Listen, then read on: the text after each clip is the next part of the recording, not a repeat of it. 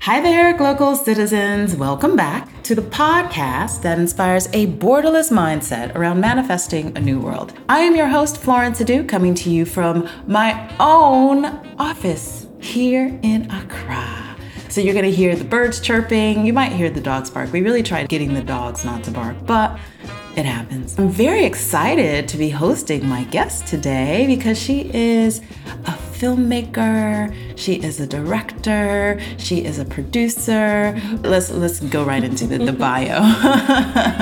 She's a filmmaker and lecturer at the National Film and Television Institute and a PhD candidate at the Institute of African Studies at the University of Ghana, Legon, both in Accra. She has worked as editor, director, and producer on a number of local and international productions. As a freelance editor, her works include award-winning films such as Perfect Picture by Shirley Frimpong Manso, Chronicles of Odunkrom, The Headmaster by Ernest Kofi Abekwe, Who is Afraid of Ngugi by Malian filmmaker Macha Diawara, and Freetown by U.S. filmmaker Garrett Barty. She is a co-programmer for the Film Africa Festival, London's biggest celebration of African and African diaspora cinema, presented by the Royal African Society. She was also the festival manager and director of the European Film Festival, Ghana. She is the founder and festival director for Indiva Women's Film Festival, which aims to create artistic platforms for the presentation and preservation of work by, for, and about women. And most recently, she is the director and editor of the documentary film When Women Speak, which is an excellent film and historical perspective about the women of Ghana's independence through the Fourth Republic. Yes. Aseye Tamakloe, hey, welcome to the podcast. Thank you. Hello. Yes, wonderful. So let's get right into it. Where are you from? Where are you local? And what is your craft? Where am I from? So I am from the Volta region of Ghana, by the sea. So I think I'm from Southern Volta.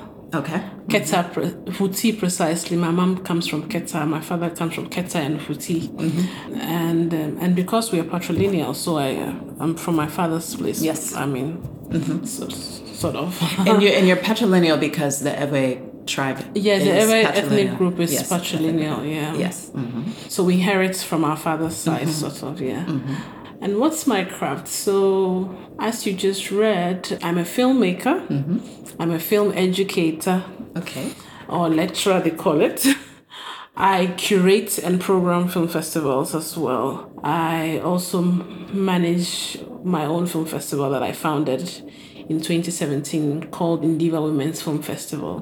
So really, I'm in the cultural space. Okay. Yes, everything film, the screen, conversations about cinema from the African continent and the African diaspora and worldwide, really, because I teach also world cinema, etc. I'm also into African literature, but my forte is in film. Film is who you are. But culture is it, so. Yes, it is. Okay, so tell us more. In doing some research about you and your work, we know that film is a very patriarchal industry quite often, right? And that is part of the impetus for having, the Indiva Festival and things of that nature. So as a young woman, how did you find yourself on the path to become a filmmaker or a creative, because you're ultimately a creative? I am a creative.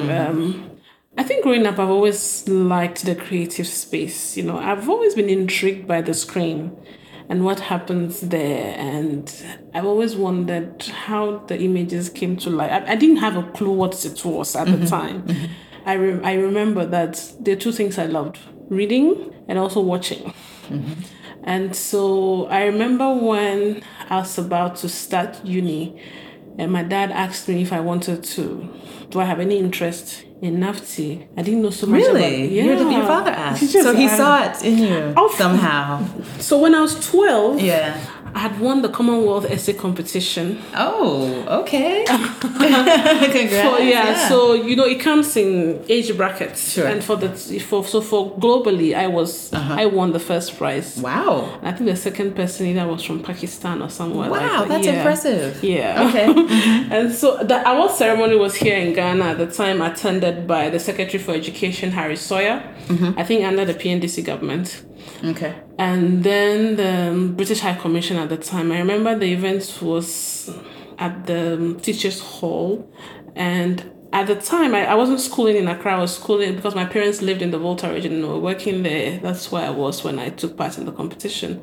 So when I came to Accra, I met schools like Northridge, Lyceum, and etc. I was like, I beat them to it. But yeah, so I think that from then, plus, I think he paid a lot more attention to the things I liked. So he didn't even ask me if I wanted to apply to Legon and the others. He just asked that between Legon, Cape Coast, and Afti, which one would you? And I said, I'll pick the film school. Oh, okay. So I picked it. And then that's where my journey began. Okay. Mm-hmm. Now, in getting into film, over time, for starters, when I got to film school, the number of girls or ladies was really small. For starters, even the film school itself, film education is very expensive. And at the time also, the school was very concerned about quality, not quantity. Of the graduates. So, I mean, even in the diploma era, before we came in the degree, I used to be every 2 years before they took in people. Oh, okay. And then when we came, it was yearly, but I remember we were 18 or 19, they always have some odd number. Sure. Oh, wow. And even I was going to specialize in editing when I started, and even there was only 3 of us. Total for the whole year group was only 3 editors, 2 cinematographers. That they have a way of pairing the numbers. But I remember the interview lasted for 4 days, 4 different days. Number of people showed up, but at the end, we're just 18 or 19 in the class. Oh, okay. Yeah. Oh, so it's quite competitive. Very competitive. Okay. My colleagues were Shelley Frimpong and so Juliet Asante. Okay, sure. Yeah, so... But we were even with that, it was a strong class where the ladies the number was really small. And it was something that you could see. Whilst we studied further, I realized that it's not just even a problem here, it's a global problem. And even the way representation is, in front or behind, even when we're studying the film history, you're hardly hearing about women. And we found out much later that women did a lot more that they were credited for, etc. Yeah, And it's strange, but till date, unless you go into feminist film studies, where you may have a lot more information in the general film history books, there's still some mute on that part. Right, yeah. I always give this example of a book called Film, Form and Culture. I think one of its new editions, not so new, but quite, not the first edition either, where they talk about women in film. They mention a number of women. The very first woman, Alice Guy-Blaché, who did a lot more than she's credited for, who started making films before the famous American D.W. Griffith. And then Ida Lupino, Dorothy Asna, and all those people. But when it came to even black women, Julie Dash is the only person that's mentioned. And all these women I'm talking about get a half page of an A4 sheet, which is really terrible. No depth, right. You don't understand. Yeah. And if it's like that, then you know that there won't be any representation from Asia, from Africa. Right. And other parts. So, all of this, as the years went by, culminated into me taking intentional decisions about working in film spaces to enhance women's stories, to promote, to make more room for exhibitions, to make information more available. So even when I became a lecturer, I started putting out courses for women in film, because when I went to film school, nobody taught me about women in film. I found out myself. Right. And also probably that I worked a lot with women also in the industry, and most of the big doors that were opened for me also were by women. So, and which I greatly acknowledge, and I think that that's also part of how to develop the sisterhood. Yes. being there and showing up for others and holding other people's hands and opening doors or windows or frames, whichever way, because there's so much to be done, and there's so much to tell, and there's so much work all of us need to do. We are not dismissing what men have done, but the intentionality of trying to write out women in history has become an open secret. Yes, exactly. and we have work to do. Yeah. But interestingly, when you come to African cinema, or I'm careful saying African cinemas, I try to call it African cinemas because African cinema is still more a Western concept, sort of. Yeah. Okay, so why do you say that? Just because of the framework of thinking of cinema in an academic-ish way? Is that what you mean? Sort of, but also that in the beginning, I didn't see it like that. I was also into African cinema, but slowly, when you speak to filmmakers on the continent and the African diaspora, it begins to feel like Africa is a country. So I'm not referring to the there's a blog called Africa is a country, but it's a satire. Yes. But that kind of Africa is a country sort of thing, and because I think they're African cinemas, I'm sure they say European cinema too, but the way in which there's some ghettoization of African, So some filmmakers don't mind, others have kicked against it a lot. I teach it, so because African cinema from North Africa is not exactly. Yeah. Of course, there are some universal stories. It's true. Yes. But certain approaches, maybe cinema from the West African region, even that varies between French-speaking and English-speaking. North Africa has theirs, which other region? There's the Portuguese-speaking region, African Portuguese, Lusophone, And also all stem from colonialism and our encounters and how cinema came to all of us. I do understand that there was an intentionality about cinema from the continent, that it's supposed to re-conscientize, re-educate, realign, supposed to take us through a learning and unlearning process for us to re-find ourselves because of the issues of misrepresentation. And also that by the time we were done with slavery and colonialism, our self had been damaged a bit, etc. So surely, we understand that there's an ideological part to it also, which I still support because we still have work to do, because there's an agenda from I tell my students every time that no industry, if we take the African filmmakers aside, all other industries have agendas. So there's nothing wrong with we also having an agenda. Exactly. If you take your time and you critically read, and I mean reading the film as text, Hollywood, there are many agendas. Many. Yeah. So why shouldn't we? Sure. Yeah. Exactly. So exactly. Yeah, but the only problem we have is access. So when you say why shouldn't we, and thinking about the different African cinemas, I acutely understand that how film was funded has a tremendous impact because the French funded it in a certain way. I don't think the English funded it as much at all, even as much as, other parts, but the French hugely supported it. And I still, maybe you can kind of share why they're so invested in the arts per se. Maybe it's their romantic, but the French are big. And then I think that why South Africa in particular, has a thriving industry is because their colonization through apartheid lasted so much longer. So you had more people who had small windows of more kind of contemporary-ish exposure, maybe into the 80s, 90s. The South African case is really very tricky because for a long time, when we spoke about African cinema or cinemas, they weren't really included. People weren't too sure where to place them because of apartheid. Sure, yeah. Yeah, until much, much later. Right. Yeah.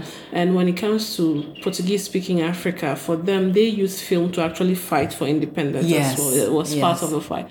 For the French African, the policy of assimilation was a big deal. So where you were in Ivory, where you lived in Abidjan, but you lived the life of somebody who lived in France. Yes. You know? Yes. Yeah, and the French were really keen on this policy of assimilation. It was, and really, let's be very honest, things are the same till they, Yes, you know. it's very true. Very true. And yes, they were vested because they also made, you see, the British didn't in the beginning see cinema as a viable financial venture. For them, it was about the trade and exporting. Exactly.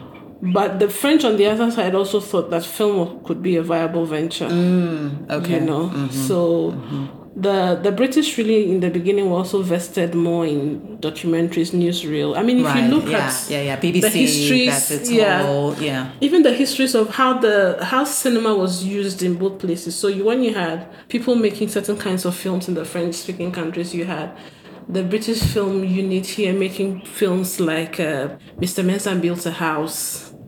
You know, films about hygiene, the clean, films about how people should bathe their children, films about indoctrinating. And then when they wanted to sell tobacco and Marlboro, you know those things, Marlboro, all those were, you know, things they would show before they showed the supposed educational films. And then, you know, like Mr. Mensah Built a House, you know, others about how to speak good English. I mean, it was much, much later that there was an attempt to make the boy Kumaseno. Yes. You know, even though it had an all-African cast, it had people from the British film unit that became eventually GFIC. Sure. And today has become something else. Right. Or, you know, work on it, even though it was a Ghanaian story, you know. But until then, the British were more vested in the documentary genre more. And of course, we know Britain. At the time, you wanted them to go, they're going. They're not going to be giving you money to make any films. Right. Thankfully, at the time, our first president was very aware of the power of the image. And so had invested money into expanding the film unit that was there. It was said that at the time, it was state of the art. And that he had the possibility of churning out about 12 Bollywood standard films a year. And that was rare in the region because the next thing you found that was close to what we had was in North Africa. Right. Yes. Yeah. So, you know, the 66 coup happened and then the rest they say is history. Yeah.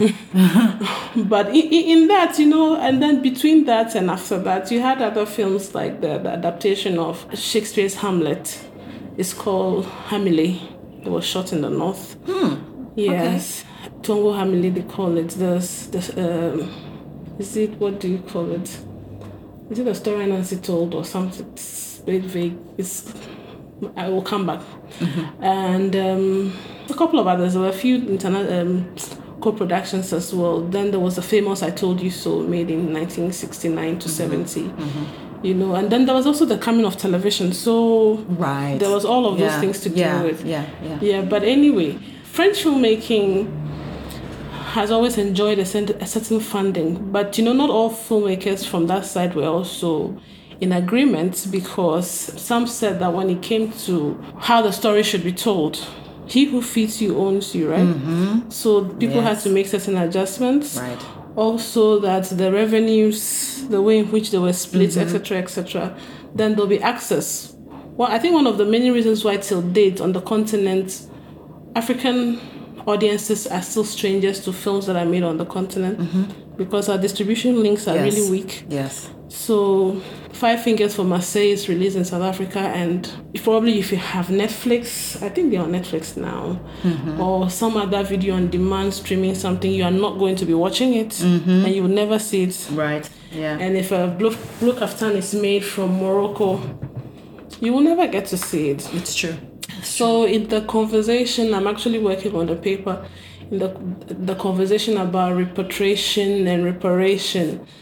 African cinema has come up because our stuff is not here. Right, it's true. It's somewhere else. Yeah. I hadn't even thought about that, but very true. Yeah. So I'm working on a paper like that, and it's been difficult, and it's actually not so strange, because even if trade, ordinary trade in goods, has been difficult. And then today we form, if it's not after, is this, is that, is that, trying organizations to be able mobilize. to just trade amongst ourselves. You can imagine Yeah. film that we have not considered as trade. Sure. So you see, there's so much work to be done. Yeah. Yes, because it's true. Most industry does have some kind of organizing unit, and there are fewer and far between. I know in Ghana, but there's Music Ga, but is there filmmakers? There's a small animators group. I'm kind of familiar with them. But yeah, there's the Ghana Academy of Film and Ghana Academy of Film and Television Arts, of which I'm a member. Okay. But the problem with film also has been political interferences. So politicians over the years have also toyed with that space. So the splinter of groups. I guess even to now, right? Because you have... I don't even know why I'm speaking the past tense. Really, yes. Right, yeah. Till now, actually, even now, it's even major. So there are all those battles to deal with. But with South Africa, like you said, apartheid lasted way into the 90s. It didn't immediately end when Mandela was released. But South Africa has become the other Europe in Africa, sort of. Exactly, yeah. So instead of going to North Africa, which people will have certain mindsets about, because Egypt, Tunisia, Algeria, they have very strong industries. Especially theirs were supported by their states much earlier, Also because, there's a certain generation that, so you remember Gamal, Nasser, Nkrumah, they all had certain beliefs. Sure. So some people who stayed in power a bit longer were able to do certain things. So the North Africa region has a very robust industry. South Africa, but of course, people will still go to South Africa than go to Egypt or Tunisia, for many obvious reasons, whether true or not, Yeah. And so South Africa also became the place where there was some sort of, don't forget there are white South Africans who are also in the arts, who are creatives. Yes. And so they also tried to create a certain environment. Right. And most of them also traveled and came back and knew the best practices and tried to, put all of that out. So things that the way in which other industries outside the continent, especially Hollywood, Europe, etc. And when I say Hollywood, I stay with American commercial cinema space more than even the independent. So they go, they learn, they try to create this could be made from this space, tourism, culture, arts. And so they made it quite friendly, also especially for non-South Africans. So they have these treaties. People come, they shoot, they make really good money. And then also some of their countrymen also benefit. So even by just the structures, there are differences. FEPASI, which is an organization under FESPACO, supposed to be a body that sort of regularized, but Africa Must Unite hasn't totally happened yet. Sure. So you went to NAFTI, and then you found yourself a graduate, and then how did you now become a part of the industry? So by the time I was finishing NAFTI, I was already working. Of course, yeah. In industry, which is common. And that's quite common for NAFTI graduates. Yeah, very common, because by the time you're in your second year, you start engaging with the industry. You get small jobs. People invite you to their sets sometimes. Sometimes you get paid. Sometimes it's pro bono. But you're eager to learn. You want to see what's happening out there. So sometimes it's about word of mouth, sometimes what people see you do. But by the time I was finishing, I was already working. Okay. And then also, I got employed at NAFTI also because, so I was a good student, but also that NAFTI had just started operating the dubbing center, where there was a facility to help dub films into other languages. Okay. And at the time, because I could speak some French as well, and I did my national service and I worked at the center and we did a lot of work on some films. So that's how my entry into, before I was brought into faculty to teach and etc. Sure. So I've always been between teaching and practice. I've never left any. So when I was in school, I also worked with Shirley Frimpong. So first with her and Juliet on series, a reality show called Heart to Heart. Then eventually, we just with Shirley alone when she started Sparrow Productions and did majority of the journey with her. So we did the Miss Ghana's, we did Personality's Kitchen, we did Different Shades of Blue, we did, so a lot. So whilst I worked with her, I worked with Nafti as well. Okay. So, it was always like that. Understood. Okay, so I want to take a little bit of a veer because you decided to stay in academia, but you have this relationship with the Royal African Society in the UK. And so before getting into that for that film festival, I want to ask you why the where. So how did you come to be living, working, and playing where you currently are here in Accra? And where in Accra? Where is your Accra? And have you had journeys that have taken you out to come back? Out of Accra? Yes, or out of Ghana. My journeys outside Ghana have always been short. Okay. So I would say that I am a Ghana chick. Okay. Yes, I have been in different parts of Accra. Currently, I live at Oyarifa. Oyarifa, okay. Yeah, that's where our old house is. But I've lived at Tantra Hills, behind the trade fair, all of that. Okay. I said I belong to the Ghana Academy of Film and Television Arts. And so for some time, they had this relationship, which they still do, with the Alliance Française, where we did this 2 to 3 years curating of largely Ghanaian films, but sometimes films from the continent, which was a monthly screening, which I curated and programmed, And then also, once upon a time, I had been jury chair for the Black Star International Film Festival here in Accra. I think it's first edition before my festival. So I should have started the Indiva Women's Film Festival much earlier, but I had my own personal crisis and loss. My little sister had died, and so it took me a while to so I took recover from that. Oh, I'm still recovering. But so I put that on hold, and then I went to work on Black Star, and I realized, I could really hack this. So later I came back to my festival. And also, of course, there are 2 different festivals anyway. And then, of course, I've been around conferences, presented at other places, mixed a lot with other filmmakers and film people, whether they were festival directors or curators or programmers or people who run labs and things. So the circle is not too big. Got it. Because it's just not too big. And also because the work is not easy. Right? Actually, the work is not easy. Yeah. Money is always a problem. Exactly. And so people fall on favors sometimes, really. Because, if it was really about the money, we won't be here.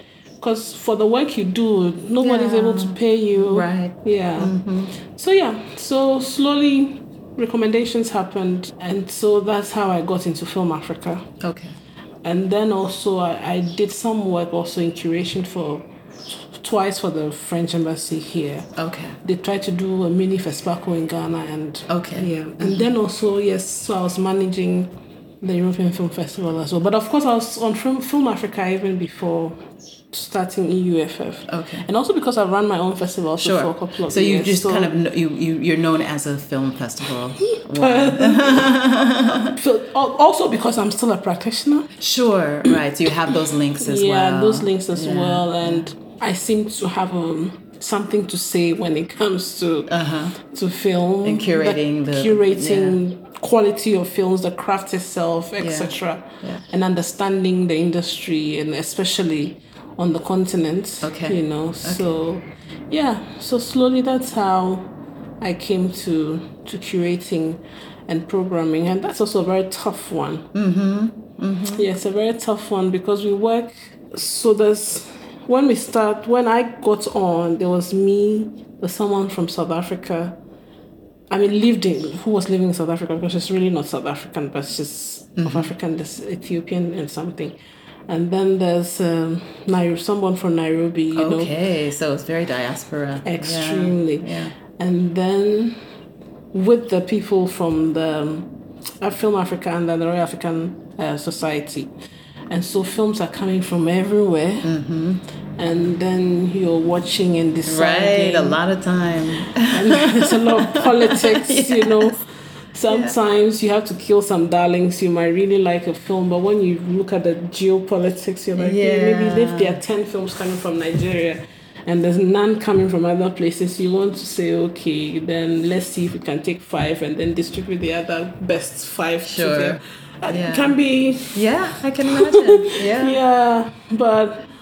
Yeah, but for me, it's fulfilling and exhilarating because there's a constant chance at engaging with the cinema from the continent and the continent's diaspora, and that people get the chance to watch things they probably would never have watched in their lifetime on normal television or cable, but also that cinemas or films that come from the continent and the continent's diaspora have a way of generating very serious conversations, comfortable and uncomfortable, from the themes, that are addressed, and how sometimes there's always so you're entertained, but there's also some self-reflection that happens. And also there are things that you know about that like they say that sometimes films can be a reflection of a people. Yes. Debatable, but there's some truth in that. And especially when we are working with the aesthetics of realism, But also that when it comes to Africa and her diaspora, the tensions that are there, the conversations we should be having that we probably haven't had, the engagements, and there's a way in which film brings all of this to bear, and how, like, I'll quote what the Zimbabwean novelist, she's called Yvonne Vera.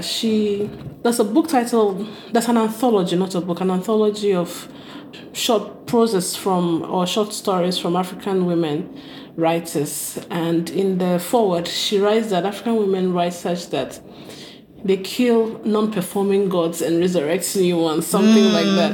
And I think the African cinema does that too, cinema from the continent and its diaspora. Yeah. Sometimes even for you who's watching as a programmer and all that, there are ways in which films hit you and speak to you and shake you and make you think about many things, and the different ways in which stories are told. And which makes you see that we can't continue to treat Africa as a homogeneous space. It's that Africa is a very complex space, and not in negative terms. But that is layered, There's some universal ways in which we see things and do things, But also that we come to the world in different ways, and so it can't do Africa as a country kind of thing. Right. Even just by the cinema, Yeah. Because many times there have been stories told about migration, belonging, home. But even if you saw something around that theme last year and you saw another film this year, it's not the same, right? Yeah. But yet, the theme may look the same, but the approach, the style, the way the story is told, the stories within the stories. So I keep saying that, like, you take a story up, you take the theme of migration, the way some people have presented the migration story, and if you see African filmmakers at their best presenting some of these stories, you'll be like, oh my God, I never thought this was also part of the migration story, because the migration story is so layered. Sometimes even the people who are left here, they're part of the migration story. It's not just about the person who is journeying. Right. And even in the journey, when Christiana Chu died, my husband said, Aseye, this is a migration story. I was like, what? I said, yeah. I say, why would he have been in that place for the first? I mean, really, yes, it's what true. Was it? Really, it's true. Why was he there? Work, looking for this opportunity to raise a family and not struggle, and just get better and live a certain dream. And so he had to, because if the Ghana league was as good as the Premier League, why should he be in Turkey? Maybe he would still have gone to Turkey, but the circumstances may have been different. But I was like, yeah, A true story is another migration story. It is. You know? Yeah. So that's the power of, I mean, film itself as an art form is very powerful. Yeah. Because really calls on our emotions a lot, and what speaks to your emotions works faster and harder. Exactly. But also when you come to how we tell stories also on the continent, you know, the different ways in which we all tell our stories, and that the way we come to cinema. Some come as protest.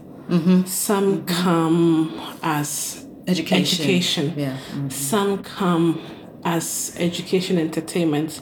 Some come as getting you to be self-reflective. People come to film differently, and all of this at the end produces an experience you can't quantify.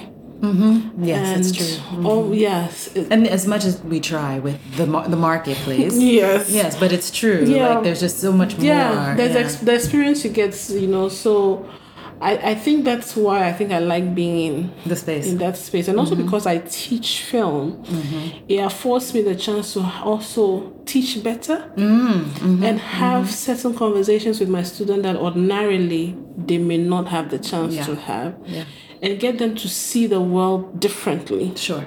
You know, totally differently, and also appreciate where they're coming from, but also know how far they can go, etc. So I think all of this makes me a 360 person. Yeah. Okay. Speaking of 360, I want to ask you about local speak. So I think this is a great question for you as a filmmaker and someone who's on the pulse of young people and hearing just different things. So we want to hear what you hear. So I ask you to share a word, a phrase, or a saying that is a meaningful part of your local experience, and why or how you've come to value it as a local speak. We move. Okay. Yes. Whatever it is, we move. And you find it also more in the film space as well, because it's a tough space. Yeah.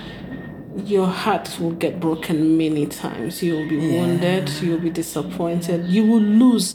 I think being in the space of film teaches you how to lose.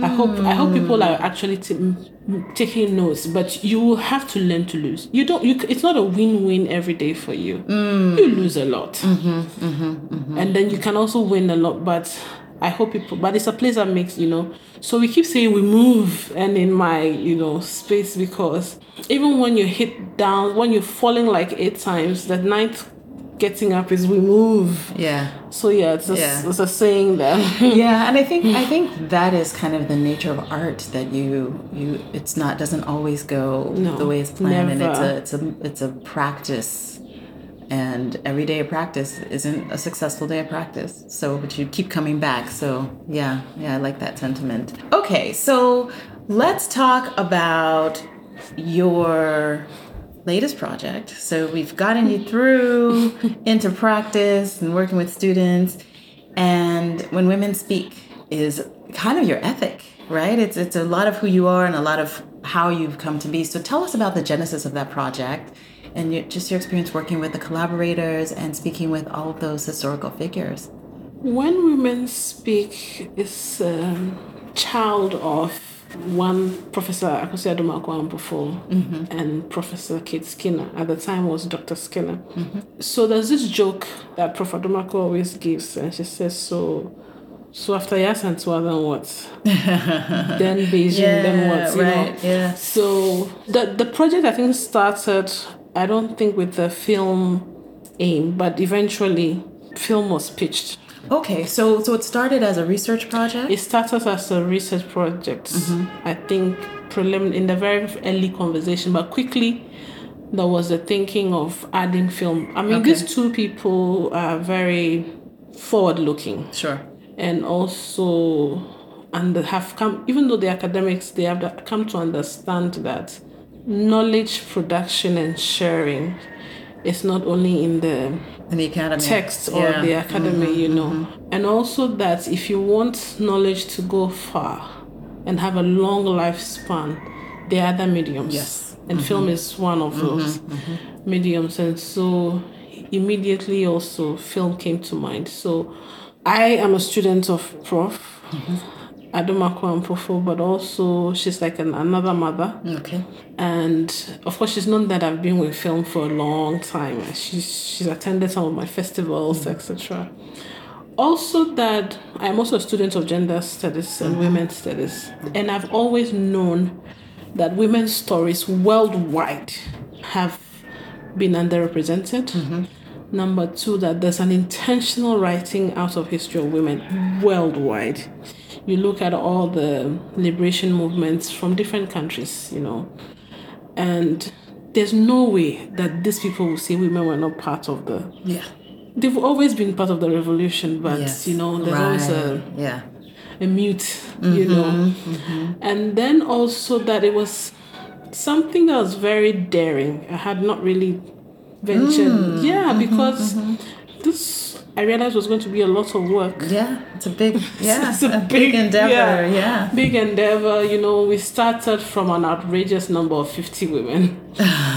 You chose 50 because they all played a significant role in different times. At different times. So the project itself is looking at challenging the conception that African women's activism is a Western concept, or it's a Western, acquired thing. Yeah. And so the project was to show that we've been doing this for so bloody damn long, if I'm allowed to say that. And also that's one. Another part is also to fill a certain gap. Historically, there's a gap when it comes to women's histories in Ghana, especially when you look at pre-independence, independence, work in public space, the different strands of activism that existed. People didn't really know about all of that. Yeah. So because Professor Skinner is a historian and Professor Dumak is a sociologist. So even I, who's the youngest in that group, know, out of the three, know that there's a gap. Yeah. Now, we obviously can fill the gap. Right. But we can poke at something or start something for others to, to take on. Yeah. And so there was a conversation about finding women who have been part of the different movements, women's movements, we call them, or women's organizing.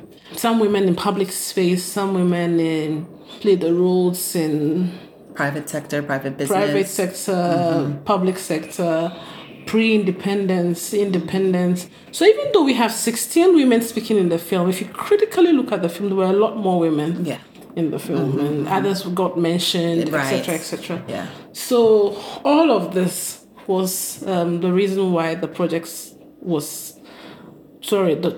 took place, and we attempted to want to let people hear the life and work of these women through anecdotes, through narrations, through we did not have, and that's what we chose a style we did. We wanted the women themselves to speak their truth, whatever. We want them to say they should speak it themselves. And it actually works well with something that a professor in the University of, I think, Ireland, she's Cameroonian, but also has made some really good films on women as well. And she said this thing once that really resonated with me. She said, when it comes to women's stories, especially from our continent, if it is not seen or heard, it's forgotten. It's almost de-legitimized. It didn't happen. Yeah. So even though this thing should be normalized, right? But because it isn't, people have to see and hear so that you delegitimize, even though it should not be like that. But for now, we're crawling, so we'll take it as it is. Yeah. And I realized that it is true, because even whether for young people or young women or whichever way, so if they can see these people, hear them, then they know it's doable. And also that it has been done. Right. So probably they don't have to reinvent the wheel. Sure. They can stand on shoulders and move. Yeah. But the truth is that people do not know the stories. Exactly. It's not in the history books, it's nowhere. And to know the amount of work that had been done, and to also get some sort of self-worth, that these people didn't have to wait from these women didn't have to wait for some Western intervention to know that they need to get to the wheels and work, So you take FIDA, women graduate from law school and they start an association, and they've heard of the bigger association, but they start the Ghana chapter and slowly work things up. Some people are into mining, some people are into exports, non-traditional sector, people were into many things. Yeah. And then there was a legal side, and also the understanding of organizing to achieve success. Right. Because these things cannot be done by just single people, and you can't work in silos. And because it's women's issues, which like today we are still battling the menstrual whatever tax. We should not be paying this amount of tax we are paying on sanitary pads. We have said it. Today when I was coming, I was thinking we really need to re-strategize and do something else. There's a way we have to threaten the people in power. Sure. We've gone beyond being diplomatic and polite and presenting statistics. Maybe we should say that we're going to remove our clothes like the Liberian women threatened before the whole thing was put together. Calling of Taylor, having a meeting, calling for a ceasefire, etc. Probably have to get there because really, it's really unfair. It's very expensive. And I cannot pay for biological something that I shouldn't be taxed for. Right, exactly.